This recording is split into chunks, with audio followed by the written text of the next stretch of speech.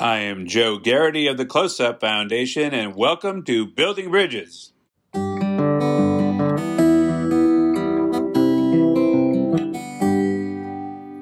Since 1977, the Close-Up Foundation has provided a teacher's program for all educators that brought their students from across the nation to Washington, D.C. for a course on civic engagement and empowerment. Now, in an effort to stay in contact throughout the year, we're offering our Close-Up Teacher Program podcast, Building Bridges. Today on Building Bridges, we'll be talking about the history of the Monroe Doctrine, from President Monroe to the current day. We will highlight the creation of the Monroe Doctrine, the Cuban Missile Crisis, and U.S. relations with Central America in the 1980s. Joining us for today's discussion are Dr. Dan Wallace and Sante Mastriana. This session was recorded on December 4th, 2020. In our last podcast, we spoke about James Monroe and the era of good feelings.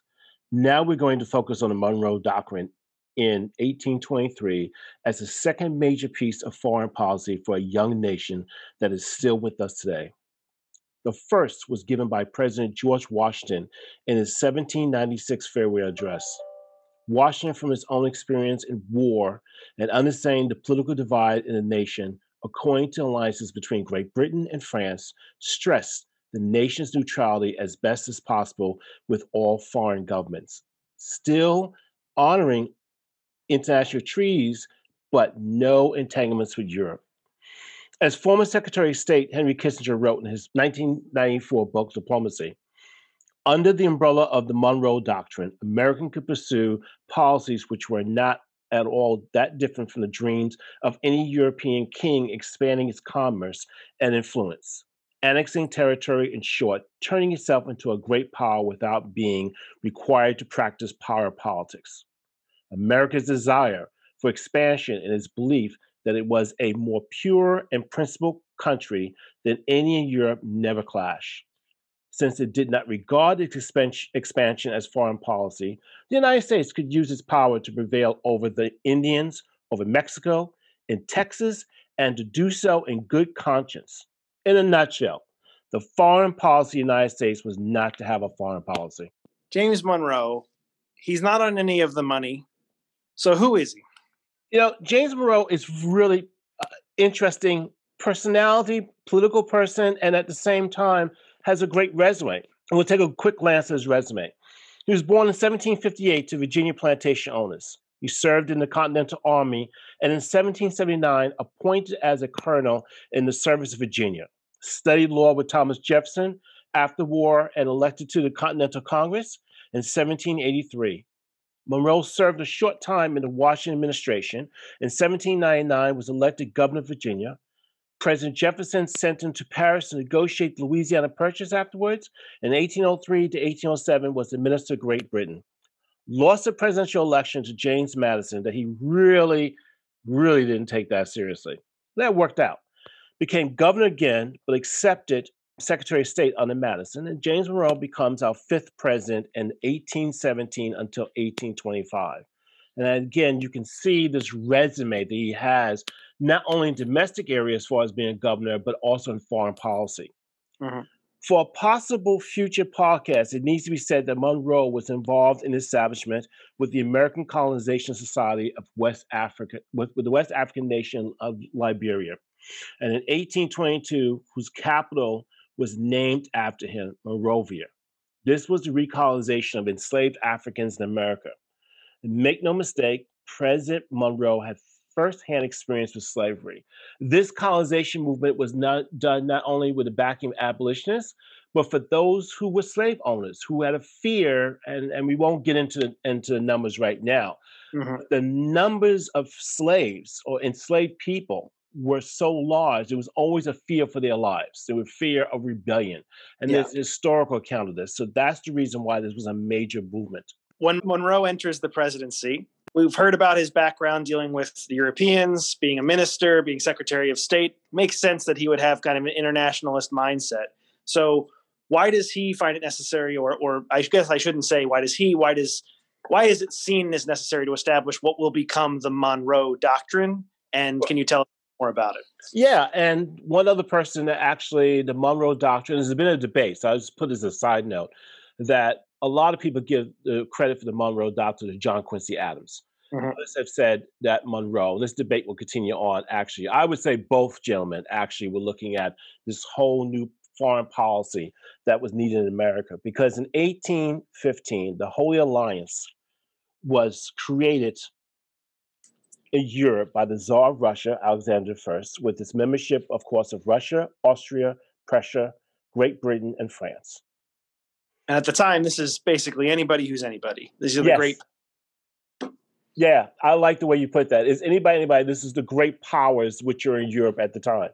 And this was the answer, and the reason why they put this Holy Alliance together, because they had seen what happened to them in the past. You have the American Revolution, the French Revolution, the enslaved who were uprising in Haiti, who take over Haiti. So you have former slaves who are black, of course, who have taken over Haiti. Napoleonic Wars of 1803 to 1815. So their things representing the monarchies which were in power is that we'll never have this happen again. War. There's an end to it. And plus, again, they have interests of colonies which are in the Western Hemisphere and later on, and also influence in Africa of dividing that continent up. The plan was to keep the monarchs, as I said, in power. The alliance flexed its muscles by putting down uprising in Spain and Italy.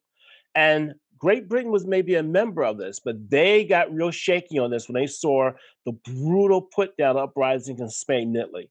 So Great Britain started to kind of waver. They were trying to play games where, yes, I'm part of the Holy Alliance, but at the same time, we're keeping their links with the United States. They wanted to make sure they were very close with America.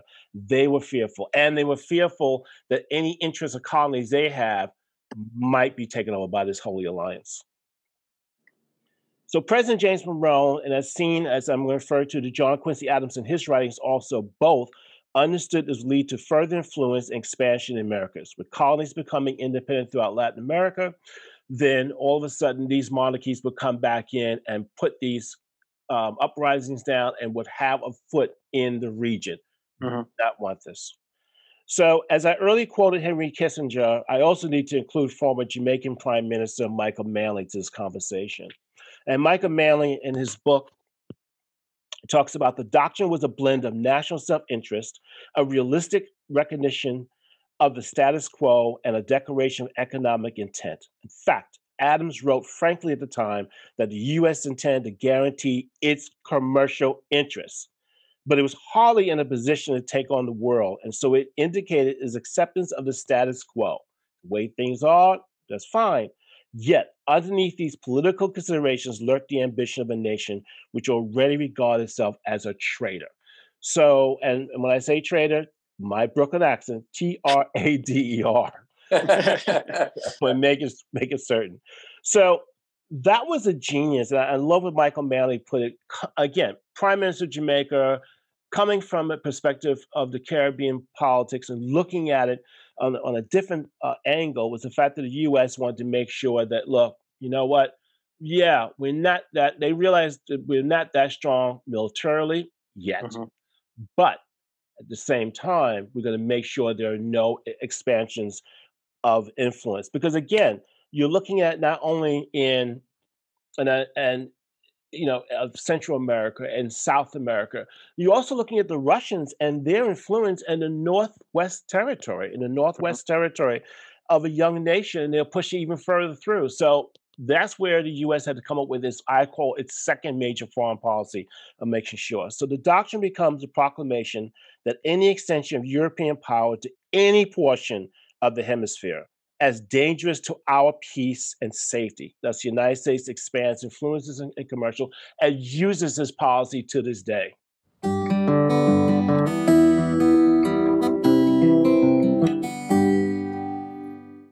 You are listening to Building Bridges.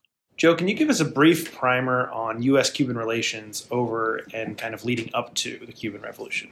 All right. Well, I'm not sure how brief it's going to be, but we'll go back to the Civil War era, because that's where I think it is a good starting point for, that's for our relationship. really far back. Right? Yeah, we're going pretty far back. So the Cuban economy is actually very similar to the Confederate States. It's dependent largely on European colonists, in this case from Spain, but an economy that's built on slave labor from Africa that's been there for centuries.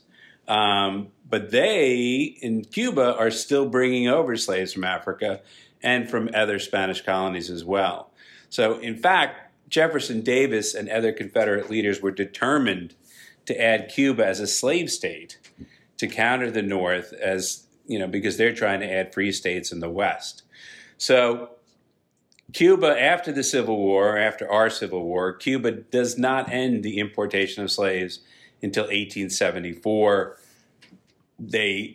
Slavery is legal until 1882, and many slaves, after they're emancipated in Cuba, do come to the United States. Now, you start getting that anti-Spanish as more and more colonies in the New World are leaving Spain, and we're really losing out all colonies in the Western Hemisphere. You get this anti-Spanish movement going, and Jose Marta is one of the leaders of that movement, and he's a hero of the Cuban democracy movement. He's a Cuban poet, an artist, a journalist, and he travels widely throughout the world, and he sees what's going on in the rest of the Western Hemisphere. He even has a newspaper column that appears in Cuba and in the United States. So he is really pushing the let's have a war with Spain for our independence movement. In fact, he takes on basically a suicide mission to win the liberation from Spain in 1895, and he's a martyr of the cause. But he really becomes sort of this rallying cry as other revolutionaries begin to pick up his mantle, and they sneak out of the country sort of photographs of dissidents throughout Cuba that are being victims of the Spanish government's crackdown. So eventually they recruit Joseph Pulitzer and William Randolph Hearst to their cause, and they could beat the war drums like the best of them, and that's exactly what they do with the Spanish-American War. There's a steady beat of protest and reasons why we should get involved in the liberation of Cuba. So McKinley is president at the time, and he's not very excited about sending American troops, but he does send massive amounts of arms. So eventually he gets talked into sending the USS Maine to Havana to protect American property. And there's a terrible incident, and both sides see this to blame the other side. But there's a huge explosion on the Maine. 261 people out of the 355 on board are killed. And the Spanish government sees it as this was an act of aggression, but they were not responsible for this bomb. And we, say the Spanish blew up the boat, and it just escalates the tension enormously. That's interesting, because I think the way that's often presented when you learn about it in school, it's almost like an isolated incident. Right. Like we had a boat in Havana, and something happened. Yes. It makes a lot more sense when you learn that this is an ongoing thing. Yes, and when tension reaches that moment, everything gets so heightened that anything can set it off, which is a good foreshadowing for what we're going to talk about with the Cuban Missile Crisis, because there are a lot of those parallels can be drawn. So anyway, so McKinley finally gives in, and he has a U.S. naval blockade. But he still resists to sending American troops because he didn't want to make that large of a commitment.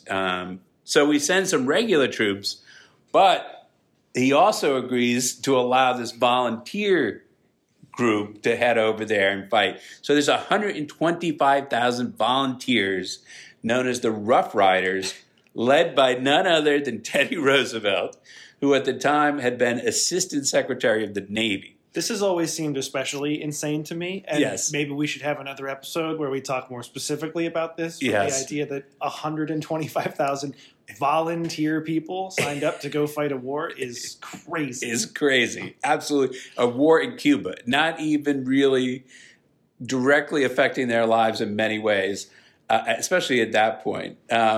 So yes, Roosevelt gets the huge volunteer effort going, and he is helped by none other than Thomas Edison, who does a documentary film on the Rough Riders, creating this sort of larger-than-life, feel for Teddy Roosevelt and all his fellow volunteers there. The reality is they don't really play a major military role. The real victory over Spain is at sea. The U.S. fleet completely wipes out this brand new Spanish fleet. They had the best technology. They had everything going for them. The problem is it wasn't really war combat ready yet, and they lacked enough coal. So these ships could go fast, but they didn't have enough coal to keep them going fast. And they didn't even have a lot of their guns ready to fight. So we pretty much wiped them out with very little problem. And that's sort of the decisive moment there in Cuba. But does Cuba get its independence? No. They become a U.S. protectorate. So Cuba is not officially a U.S. colony, but very, very close to a colony. And some people would say it's just semantics. Yeah. So in 1901, we finally reach a deal where we're going to withdraw, but we have some certain conditions. So, and one of those conditions that many of you will be familiar with is Gitmo. So Guantanamo Bay, we have a base there in Guantanamo, which is pivotal. And the real reason they needed it was because we were starting to think about the Panama Canal, and we wanted control over that region so we could protect ships coming through the Panama Canal. So Gitmo was essential. So we nailed down Gitmo, and we also passed what is called the Platt Amendment, which basically says we can go into Cuba anytime we want with really any reason we want. Well, fortunately, neither of these things is ever going to come up ever again. No, it's exactly incredible to think that both of these, yes, the Gitmo, getting Gitmo as a base and then Platt Amendment, are rooted in the Spanish-American War and yet play such a significant role moving forward. But anyway, continue. You gotta love history because it just keeps repeating itself with different nuances, different background, but the same issues seem to come up over and over. So Teddy Roosevelt's now he's president of the United States, riding his fame from being a Rough Rider to some extent, and then becoming vice president, and he takes over for McKinley when McKinley dies. But in 1904, he gives a State of the Union address, and he builds upon the Monroe Doctrine in what would become known as the Roosevelt Corollary. He basically let it be known that any concerns or disputes that the European countries have in the Western Hemisphere had to be dealt with by the United States, not with the European powers directly. All right, so we are staking our claim, and he is building on the Monroe Doctrine, and he uses the Monroe Doctrine to make this Roosevelt Corollary.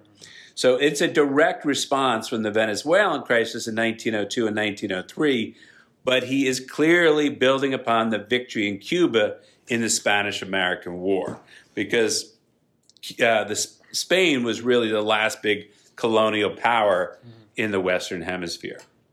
So in Havana, they build this huge monument to the Maine, sort of to remind the Cubans who won the war. And then the U.S. companies really start to move in. And this is where they have a huge impact that goes beyond just, a government impact. The companies move in, United Fruit in particular, and they turn this Cuban economy, especially the farm economy, which is pretty diverse at that point, and they basically turn it into a sugar economy. Almost all the plantations turn into exclusively sugar plantations.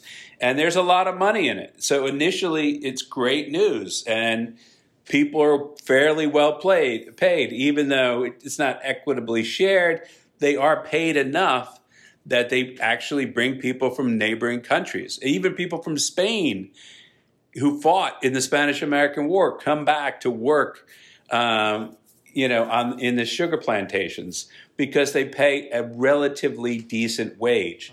Now, that continues right up through World War I, where the Russians, they basically lose their sugar farms and plantations, And so Cuba has kind of dominated the world. There's a shortage of sugar, so the price goes through the roof, and the Cubans actually do quite well, but the price is a little bit too high, and that attracts other countries to get involved in the sugar plantation work post-World War I. Now, at this time, there's a gentleman, one of those people that came from Spain, who actually fought in the Spanish-American War, is a gentleman named Angel Castro. Yes, familiar name, right? Well, Castro comes over and he works in the sugar plantations, and he works for United Fruit, and he actually marries the daughter of one of the top United Fruit managers. Now, Castro does very well. He winds up having 5 children with his wife.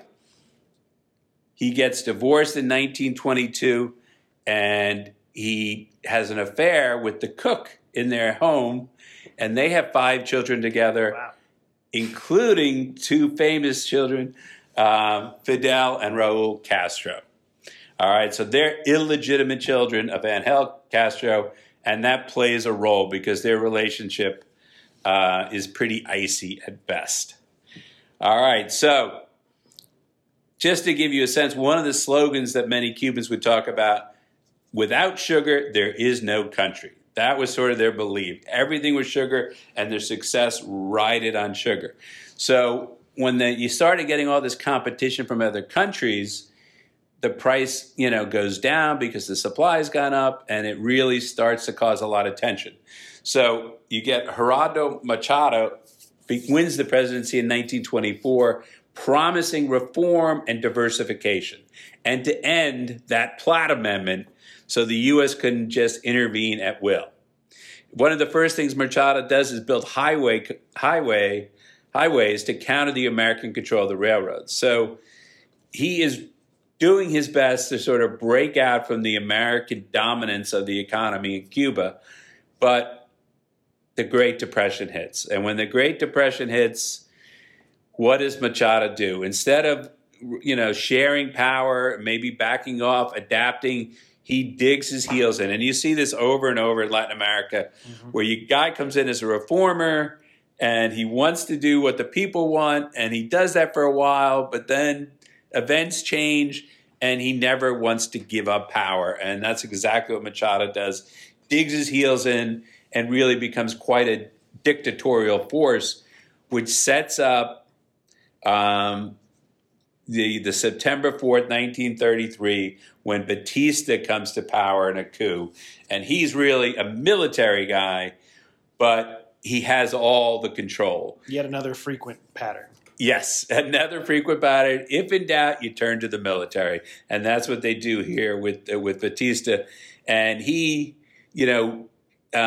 picks a president that was in Miami, was living in exile in Miami, Ramon Grau, who initiates his own reforms, okay? So it's very interesting, but his reforms come too fast and too furious. But he does sign in 1934 a treaty with the United States guaranteeing that the U.S. will not intervene militarily in Cuba. So ending the Platt Amendment, finally. Problem solved, right? Problem solved, perfect. Exactly. Well, Batista, wears on, gets sick of Grau, and he starts to have a closer relationship with the United States. So Batista basically appoints a president after a president after a president until 1940, when he says, the heck with it, I'm doing it. And he becomes president in 1940. The U.S. relationship with Batista has grown a lot closer because now they're producing arms. We were so far behind in the arms race leading up to World War II. The Cubans play a big role in helping to rearm us, and that is very beneficial for Batista. So closer relationship in 44. He just, he goes to Miami. He steps out of the presidency. Cuba's in a much better place. They have other presidents, but the mafia moves in a big way. You have the post-World War II boom going on. The mafia sets up casinos in many parts of the world. Las Vegas gets developed at this point. But what's better about Cuba than Las Vegas? there's no American government there to enforce the laws quite as strictly as they do in the United States. So they set up these gigantic, beautiful casinos all along the coast of Cuba, and they rip people off big time. I mean, they don't even, it's so stacked against the average bettor, it's criminal, obviously. So, but this actually, the Cubans love the hotels at first, and it's successful for a while, but then they're like, no, this is a raw deal. And Batista kind of comes back into power in 1952, and that's one of his great challenges, how to clean up this mess that the mafia has brought to Cuba. So what does he do? He brings in Meyer Lansky.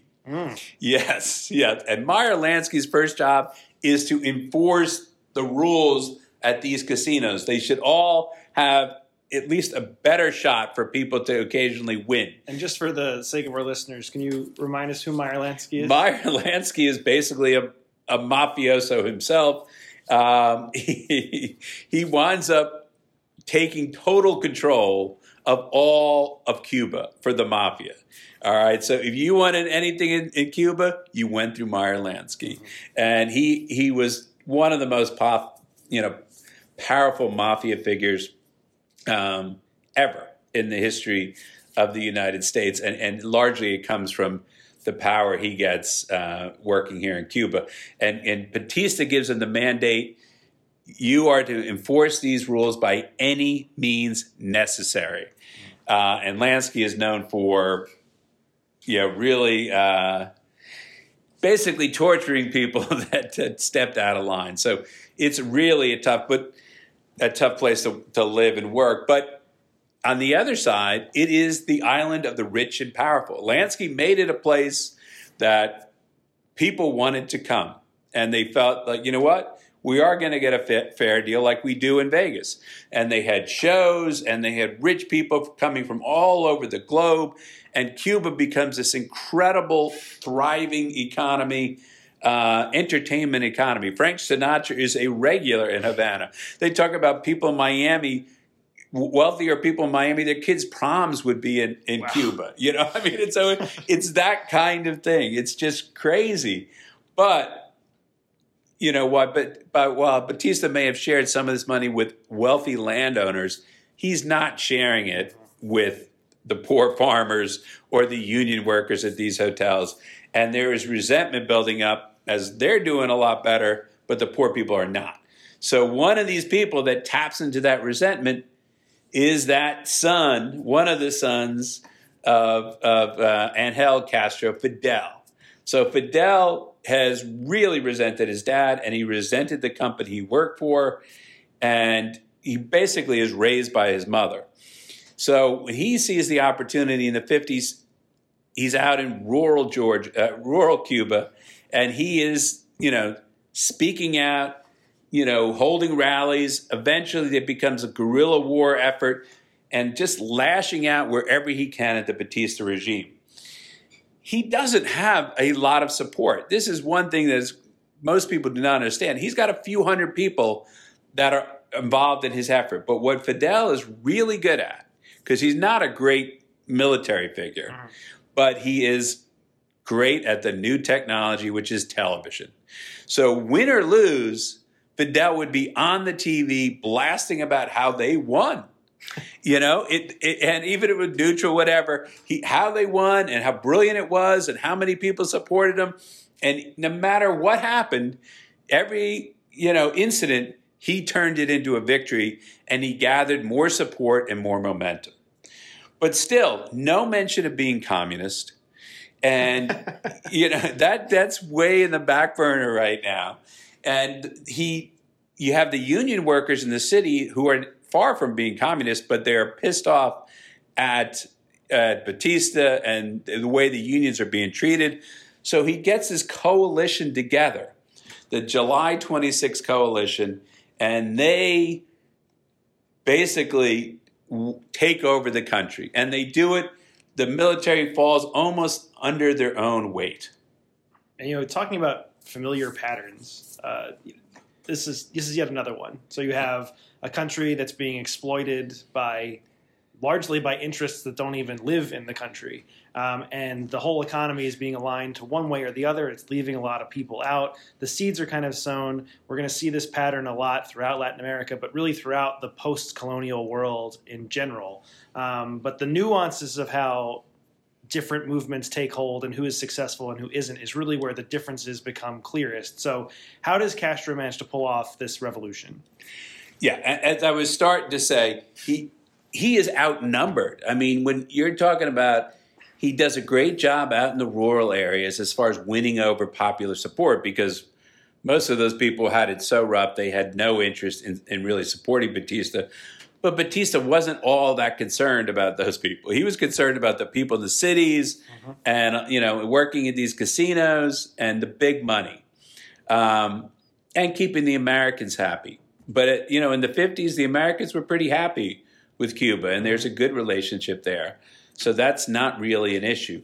But the union people really start to become powerful in the cities and at these casinos, and they're not happy at all because they're not reaping any of the benefits, and they're seeing people live, very large lives where they're living a very small life. And so there's a lot of resentment built up. So New Year's Day, you have Castro going across the country to Havana, and basically they're outnumbered tremendously. There's a lot of military people in Havana, but they had no will to fight because of a huge mistake that Batista does is he does not pay his military well, which is a big mistake, and they basically just turn over their arms and let the rebels into the city. So just dictatorship 101. You got to make sure that your military is paid. Exactly, or at least they're afraid. But yeah, so Castro again still has not mentioned anything about being a communist at this point. But the people with money, when they take over, they flee. All the Cubans flee to southern Florida, Miami, and the mafia folks go back to living in the United States, wherever they came from, New York or Las Vegas, etc. And just to kind of bring things up to the contemporary. Yeah. I mean, you want to talk about long-term effects. Yeah. I mean, we just had an election where the descendants of these people still live in Florida, form a huge contingent of the population there, specifically the Cuban population in Florida. And we look at what a huge impact that has on our elections to this day. And you don't really need to go any farther than realizing that a lot of what was talked about during this election cycle was trying to compare Joe Biden to Fidel Castro. Yeah. And it seems to have had an intended effect. I'm not sure, but that implication is still there. That's still a message that resonates, which is kind of staggering. It is. The argument has a lot of legs, and it's it's been used effectively by the Republican Party in many elections for the last several decades. And there is an element of truth for it because Castro does come in and eventually he does make his message known that he clearly is a communist. And Richard Nixon actually is one of the first people that goes over and kind of looks at him and weighs in because they were curious. Who is this guy, Fidel? Because when they take over Havana, the United States recognizes Cuba within a few days. They have no real problem. They're like, okay, next, is he going to mess with what we got there? So they weren't that loyal to Batista. But Nixon, when he looked at him, he came back and he said, this guy's a communist. If he's not, he's so naive that he's just as bad as a communist to us. So they start planning the Bay of Pigs, although it wasn't called that at that point, but they start planning this invasion of Cuba right then and there. It's an Eisenhower administration plan. In fact, Nixon is so confident he's going to win, they never even briefed Kennedy on the existence of this plan. Wow. And when Kennedy wins the election, and this is another thing that resonates today, in the transition, they don't tell him about the Bay of Pigs invasion plan. So it's not until actually he is president that they meet with Kennedy and they tell him about this plan to invade Cuba. Now, Kennedy is not thrilled about it. Not that he is a big supporter of Castro, but he does not want to, again, a message that keeps repeating, just like McKinley 100, or several decades before, he doesn't want to cost American lives by invading Cuba. All right, so he says this is a Cuban operation, and we will give, support from the air. So it's a complete disaster. The Bay of Pigs invasion, and part of the problem is that Castro knew everything about it. There were so many leaks, and he had so many people high up on the anti-Castro movement in the United States that he basically knew their plans as they were happening. And he meets them with overwhelming force. Kennedy never gives the support that they were hoping to get from the American government, and they're basically wiped out. And Kennedy is a new and young president, and it's a huge embarrassment. Not a good way to start off his new young administration in April of 1961. So what does this do for Castro? Castro immediately says, okay, they want to invade me. I'm going to the Soviet Union. And he may have been going there anyway, but it expedited it. So by May 1st, just a couple of weeks after the Bay of Pigs, he's over in Moscow, and he's working on trade deals with Moscow and some military deals as well, at least beginning the conversation. And he declares on May 1st, 1961, that Cuba is now a communist country. So he spells that out. The plantations are divided up and distributed among the poor. And now we have a communist country who is aligned with the Soviet Union 90 miles off the coast of Florida. So what are we going to do? Immediately, and Kennedy's also ticked off because of this embarrassment, so they hire the mafia to assassinate Castro. When you say they, you're saying? The United States government. Okay. The United States, the CIA, somebody associated with the United States government pays the mafia. The mafia takes the money but never really has a serious plan to assassinate Castro. So the CIA comes up with plan after plan to assassinate Castro. They paid his former mistress to do it, and she backed out at the last moment. Came close. She met with him, but she couldn't do it. So, they had several plans like this, but none of them work out. How do we move from 1959, we recognize the sovereignty of the new Cuban government on an island 90 miles off our coast. How do we go from that situation? Cuba is not a major military power or anything. Yeah. So how do we move from there to having a worldwide threat of nuclear holocaust in just a couple of years? It's actually incredible when you look at this history. I mean, we're basically enforcing the Monroe Doctrine, the Roosevelt Corollary. They're in our backyard. We're just trying to keep them in line. They're a relatively poor country. It's amazing that this leads us almost to a worldwide nuclear annihilation. And it comes incredibly close. So Kennedy, after giving up on these assassination attempts as actually a strategic way to get back at Cuba, he develops his plan called Operation Ortsac, which is Castro spelled backwards. But anyway, so they have, I know, some of this you can't make this stuff up. It's not even an acronym? No. So they have this full-scale war game in Puerto Rico in the spring of 1962. Now, Castro knows what's going on. So it's scaring the hell out of him.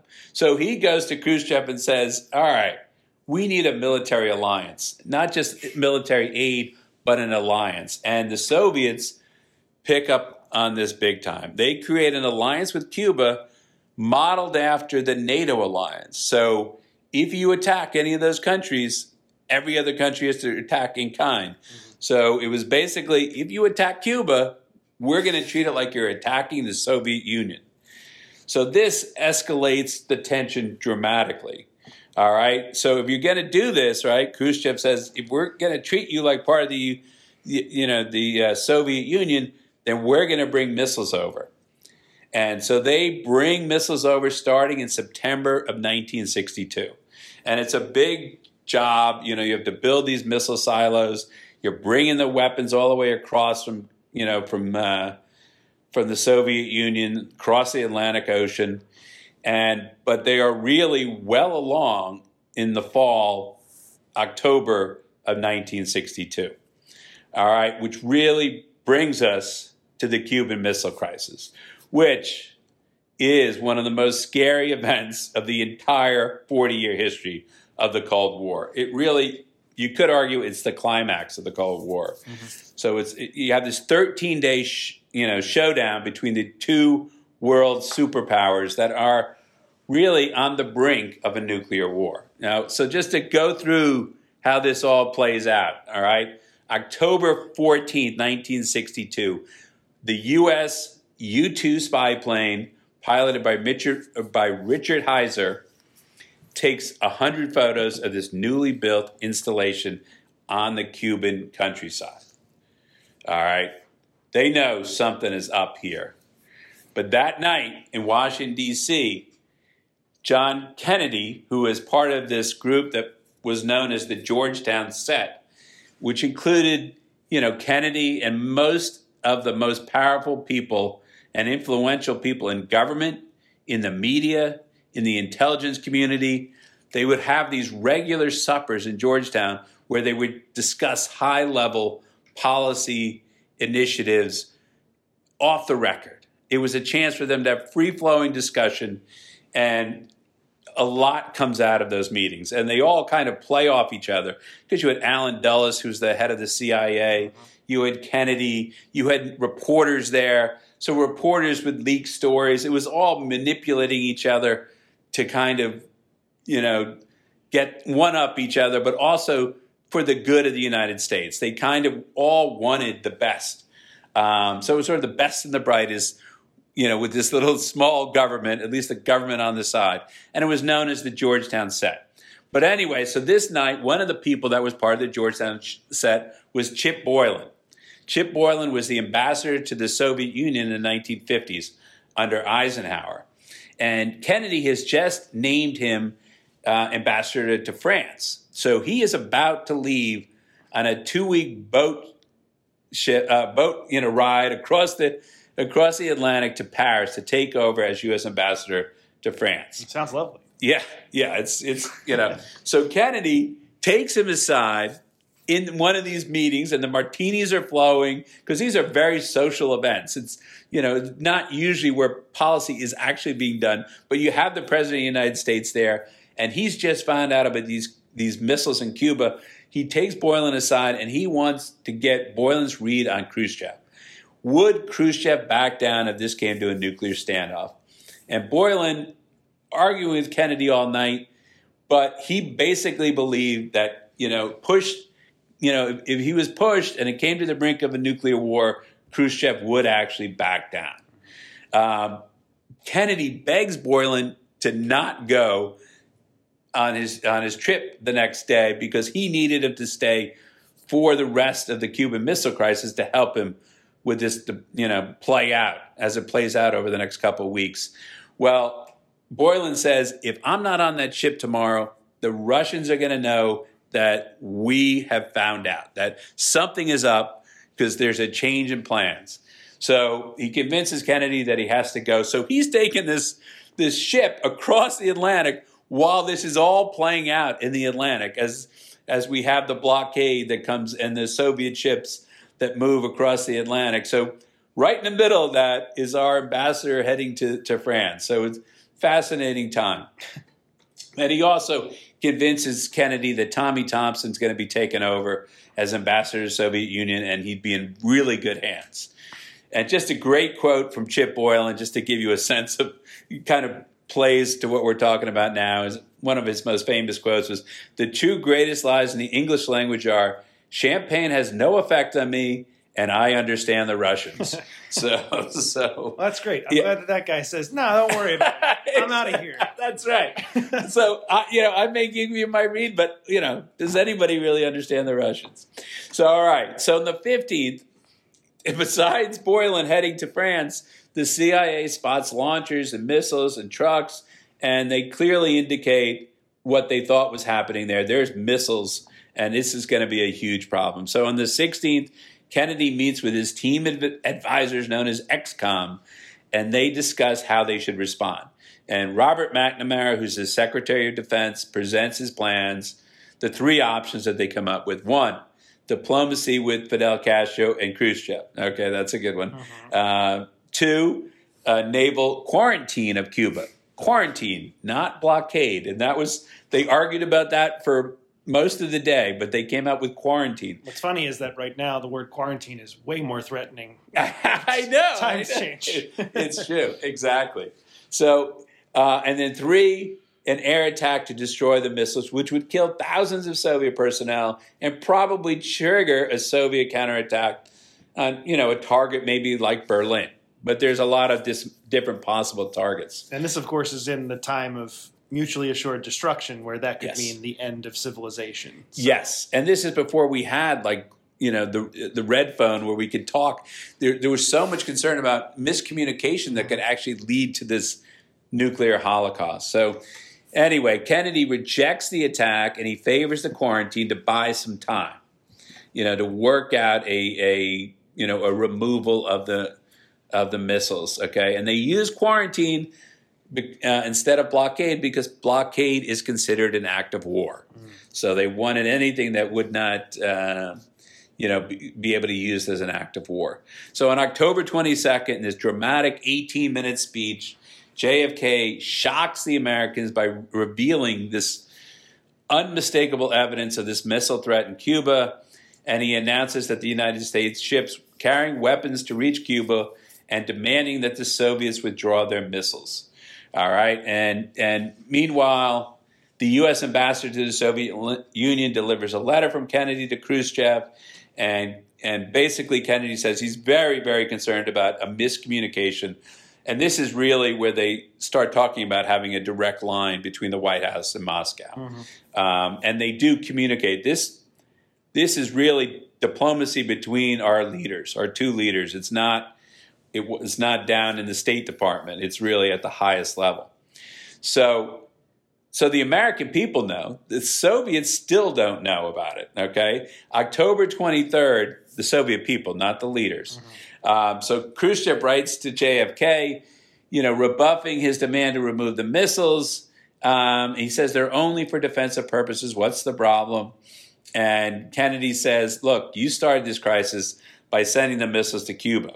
All right. At the same time, Adlai Stevenson's going to the UN Security Council and talking about that the U.S. ships have moved into position and Soviet, submarines are menacing the Caribbean.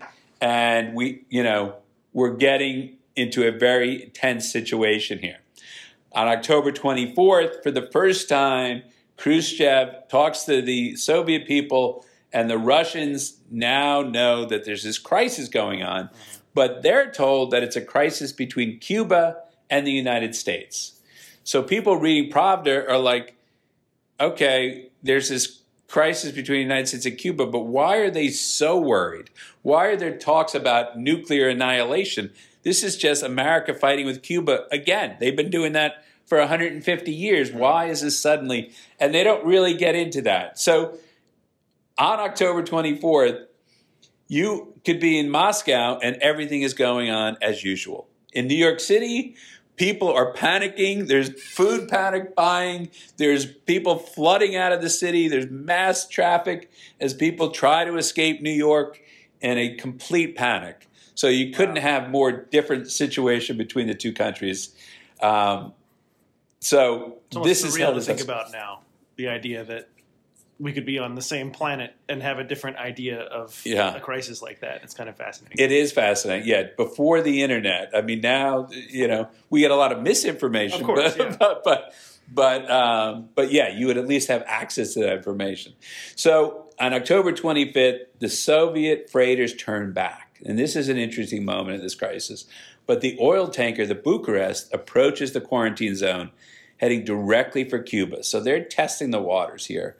And two American warships, the USS Essex and the USS Goering, prepare to intercept it. And this could lead to a war. So the moment of truth is coming. And instead, Kennedy decides, let's let the Bucharest through the quarantine because they are not carrying any contraband that we know of anyway. So they let them through because it's just about warships. Mm-hmm. All right. So on the 26th, Castro sends a letter to Khrushchev urging him to launch a nuclear first strike against the United States. Wow. So even at the time, we didn't know how tense it got. We didn't find out about that until after the fall of the Soviet Union, when we got access to their files.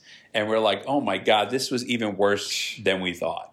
So, but Khrushchev instead sends a letter to Kennedy saying, you know what? Let's de-escalate this conflict. And so we ensure that we don't doom the world into a catastrophe of thermonuclear war. October 27th, though, U.S. U-2 pilot Major Rudolph Anderson is shot down and killed over Cuba. So the progress that they made on the 26th seems to be evaporating, and war seems imminent again. But the Assistant Secretary of Defense, Paul Nitze, said they fired the first shot, and Kennedy remarks, we are now in an entirely different ballgame. But calmer heads prevail. JFK concludes, after discussions with his cabinet, that we believe that Khrushchev did not order the shot of Anderson's plane. So he backs off this spiraling, out-of-control event, and he gives it another day to breathe. On the same day, Khrushchev sends a letter to Kennedy in which he demands that the United States withdraw missiles from Turkey as part of a deal. Mm-hmm. So JFK promises not to attack Cuba after the Russians withdraw. And that evening, JFK's brother, who played a big role in all this negotiating with the president, Attorney General Robert Kennedy, meets with Soviet Ambassador Dobrynin and says that the United States is ready to move the missiles from Turkey, but don't say so publicly. So this is the breakthrough moment, and it's fascinating to me because what happens is Khrushchev concedes the whole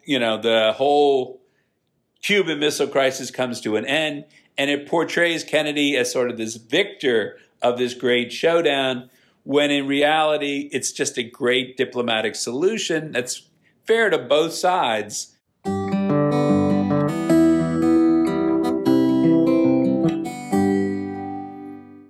You are listening to Building Bridges. What most students learn about the United States and its interactions with neighboring states in the Western Hemisphere, like Cuba, like we just heard, it's confined, though, primarily to things, at least in history classes, to like the building of the Panama Canal and the Spanish-American War. We already elaborated on what a lot of the ramifications of the Spanish-American War are, but it's kind of poorly understood to what extent we even still maintain this relationship with the Western Hemisphere, but throughout the 20th century, where we were continuing to engage in ways that are a bit more subtle, but nevertheless very, very impactful on these countries. So the United States is kind of presented as, in history classes, as an imperial power that wasn't. And frankly, that's exactly what American imperialists like Teddy Roosevelt want people to think. We don't like to think of the United States as an imperial power, and there were a lot of steps taken to avoid using the kind of language, the kind of formal policies that we would identify as imperialism in, say, Britain or France, where they're directly acquiring countries, they're expanding, they're invading. We're a bit more subtle about it, and that was very intentional.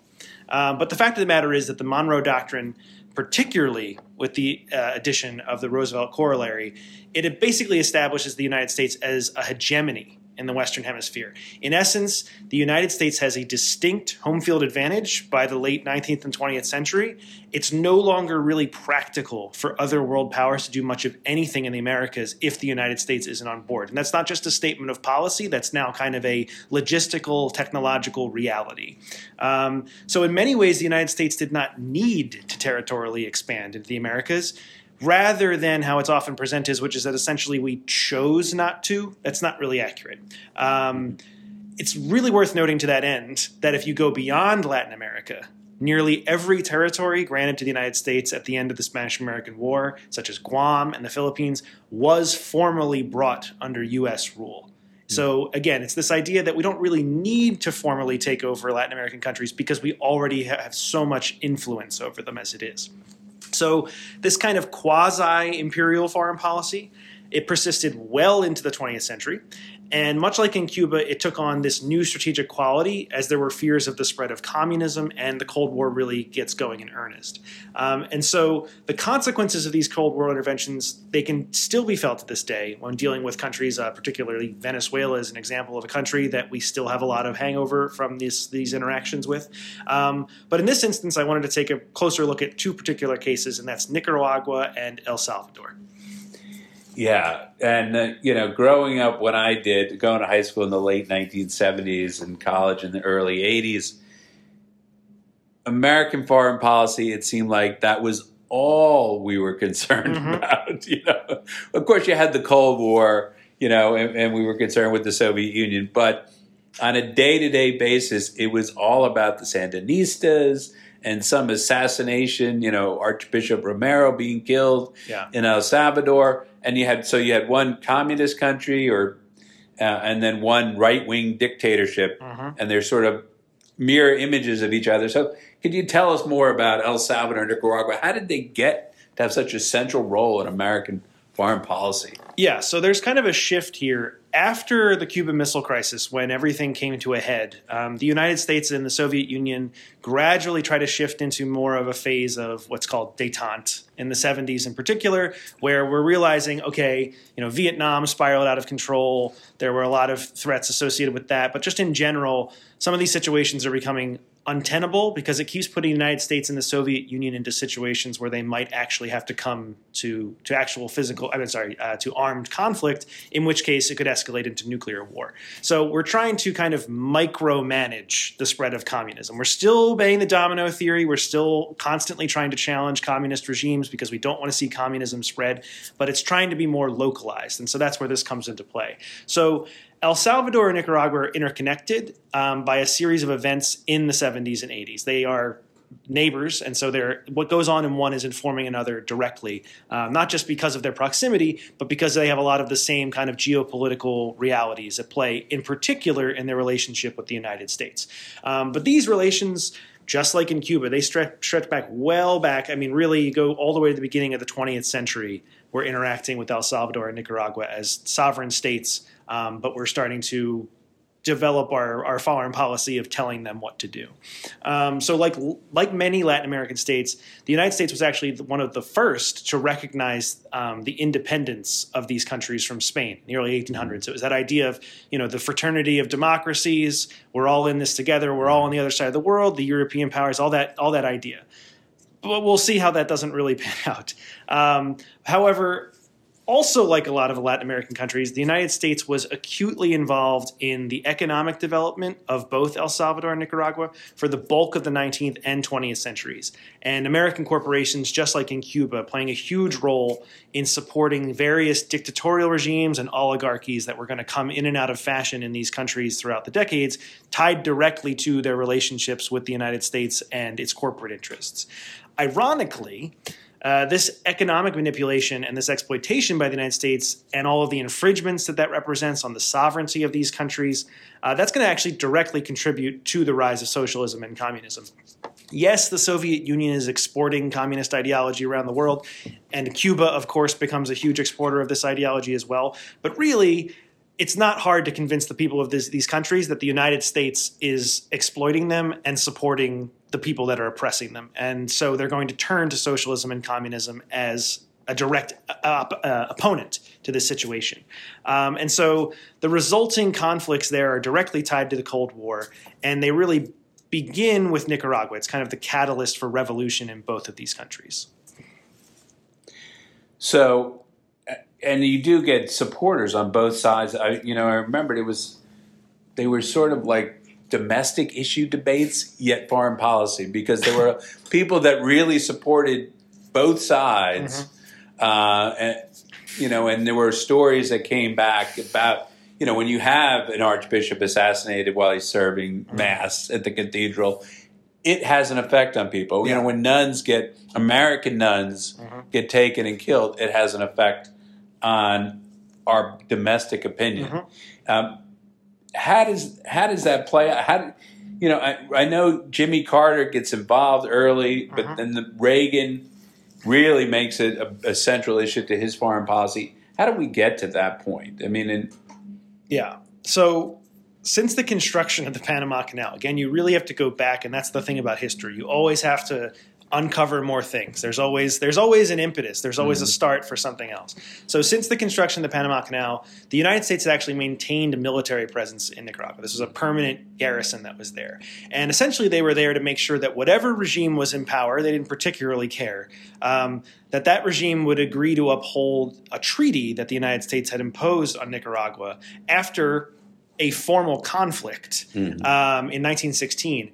And that treaty prevented Nicaragua from allowing anyone but the United States to build canals within their territory. So this was not because the United States had any actual intention of building a canal. They built one in Panama. It was great. It all worked out. It was really expensive and took a really long time. They're not going to build another one. They did that specifically just so nobody else could. In particular, Japan and Germany, who at this point are nowhere near their World War II fascist governments. These are normal kind of imperial states at the time.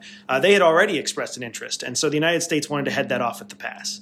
So the United States has this permanent garrison. They're constantly influencing what goes on in Nicaragua. And in 1926, a socialist by the name of Augusto Cesar Sandino, he starts a guerrilla campaign against the U.S.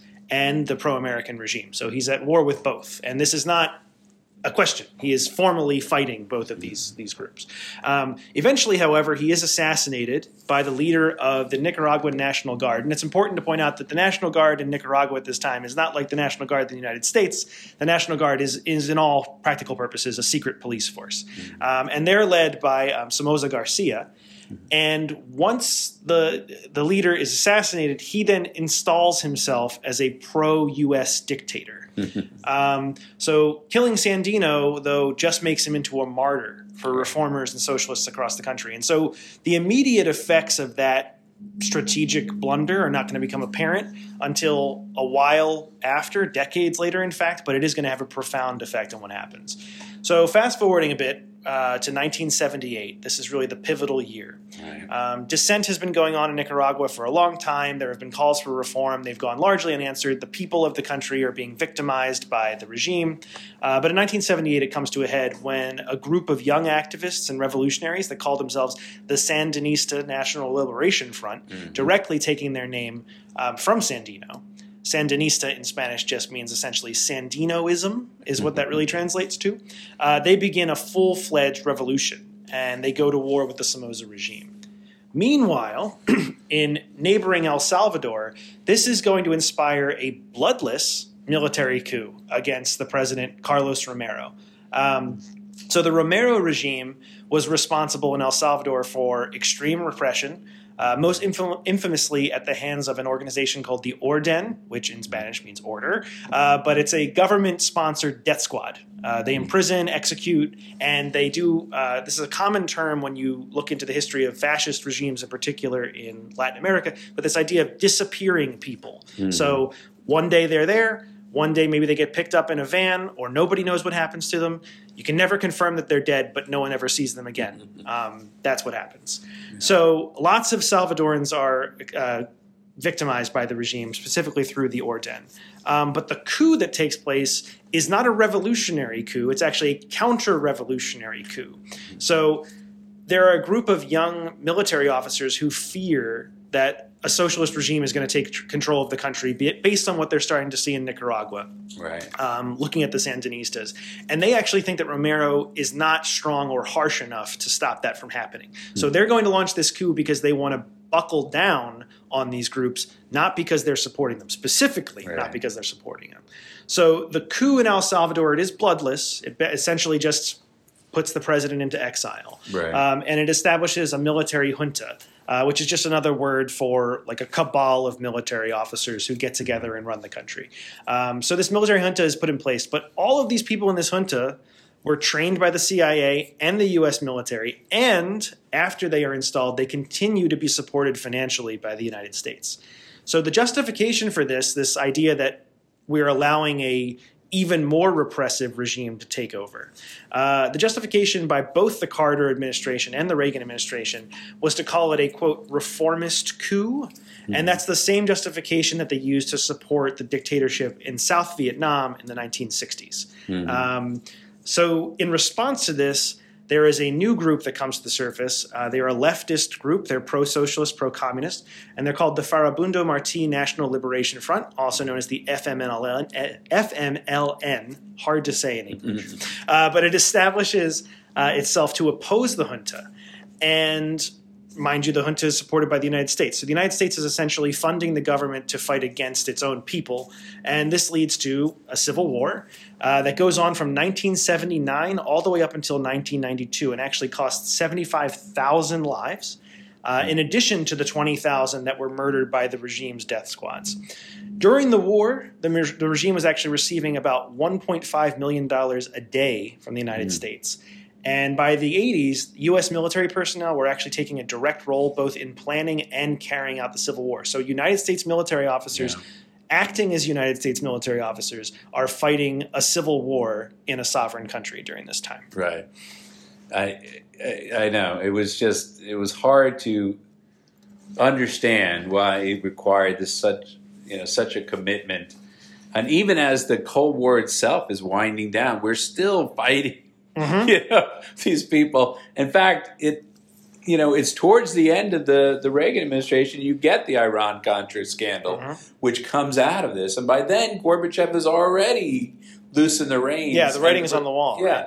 So tell us how we get to the Iran-Contra Scandal. Sure. So one of the confusing things for people unfamiliar with the Iran-Contra affair is that the name makes no direct mention of Nicaragua whatsoever, but it is directly tied to Nicaragua. Yeah. So following the outbreak of revolution in Nicaragua, the U.S. opposed the Sandinistas, but it saw the Somoza regime as weak. It's kind of similar to what happened in El Salvador, where it's like we don't want the leftist regime to take over, but we don't really have any confidence in the current rulers.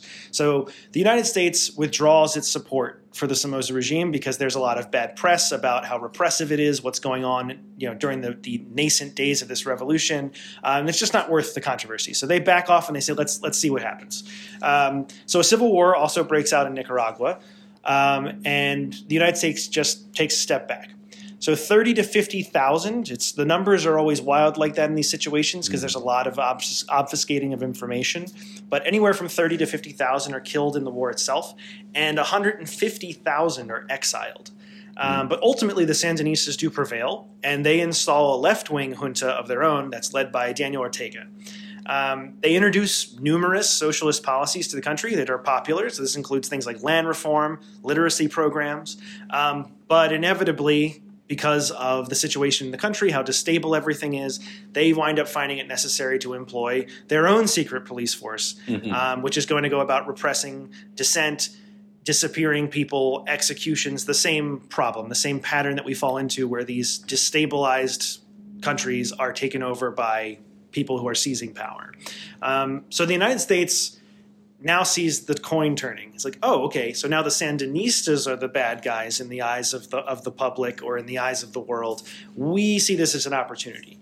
So the United States starts providing direct aid to counter-revolutionary forces that call themselves colloquially the Contras. Contra in Spanish just means counter. That's all it is. So these are very extreme right-wing groups. These are groups that believe that socialism is a disease that needs to be eradicated, and they're willing to basically do whatever they need to get the conservative and right forces back in charge of the country. And so they wind up launching attacks against the regime, the Sandinista regime, and civilians who are seen as supporters of the regime as well. Pretty brutally as it is going. So in 1983, there's a few years that have gone by where people are hearing more about both the Sandinistas and the Contras. And nobody really looks great. But because the United States is supporting the Contras, opposition to U.S. involvement starts to grow. Until by 1983, there's the Boland Amendment is passed, which forbids direct aid being supplied to the Contras specifically. And Representative Boland was a Democrat from Massachusetts, right? Correct? So obviously, there's always politics involved. But this really is being presented as the idea that the United States should not be in the business of supporting a group like this. It doesn't mean we support the Sandinistas, but it doesn't mean that we can support just anybody because they are opposing them. So Reagan administration doesn't like this because the Reagan administration's entire policy has been to find ways to fund the Contras. So this prompts the administration to devise a secret plan where they're going to continue funding the Contras. The plan was to sell weapons to Iran, which was needed for a war that they were in with Iraq at the time. Iran was under an arms embargo that actually stemmed from during the Carter administration, during the Iran hostage crisis. This was a carryover from that. So nobody's supposed to be, particularly the United States, but nobody's supposed to be selling arms to Iran, period. Right. But this plan expressly is tied to that. So they're going to use, the idea is that they'll use the proceeds from those weapons sales to fund the Contras. So they're not using United States tax money. They're finding an alternate source of revenue that gets around this idea. It's very sketchy, though, and they know this.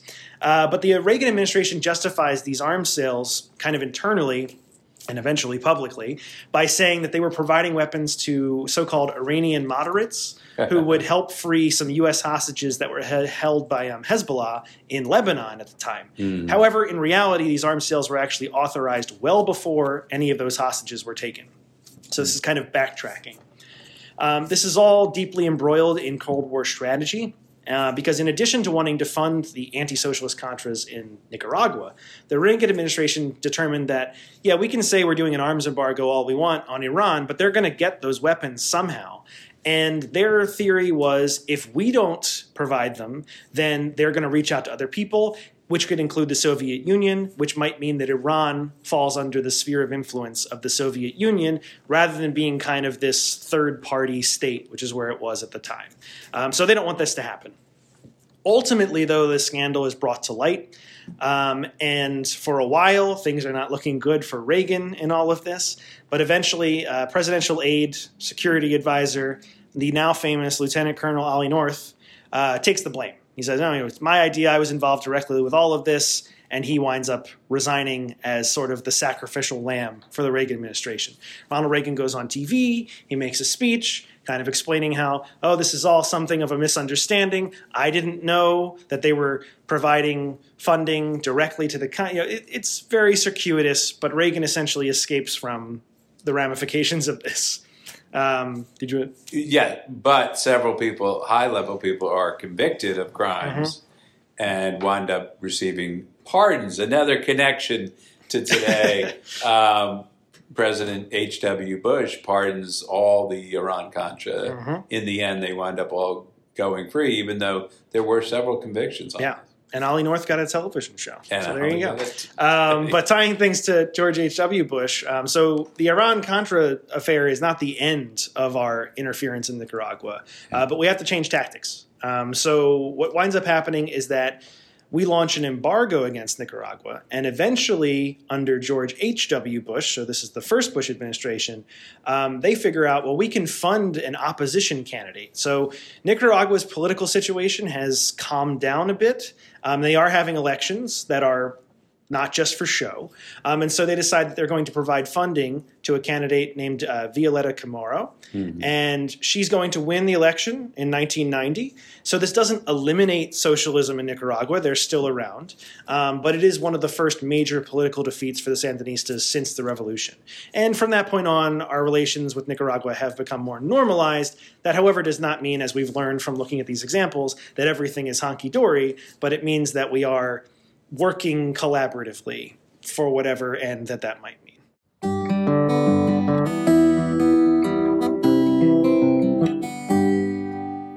Thank you for joining us for Building Bridges. I want to thank Dr. Dan Wallace and Sante Mastriano for joining us today. And as always, I'm Joe Garrity, host of Building Bridges. A special thanks to our editor, Daniel Pineda, and David Moran for our original theme music. This has been Building Bridges, a close-up teacher program production, and thank you for listening.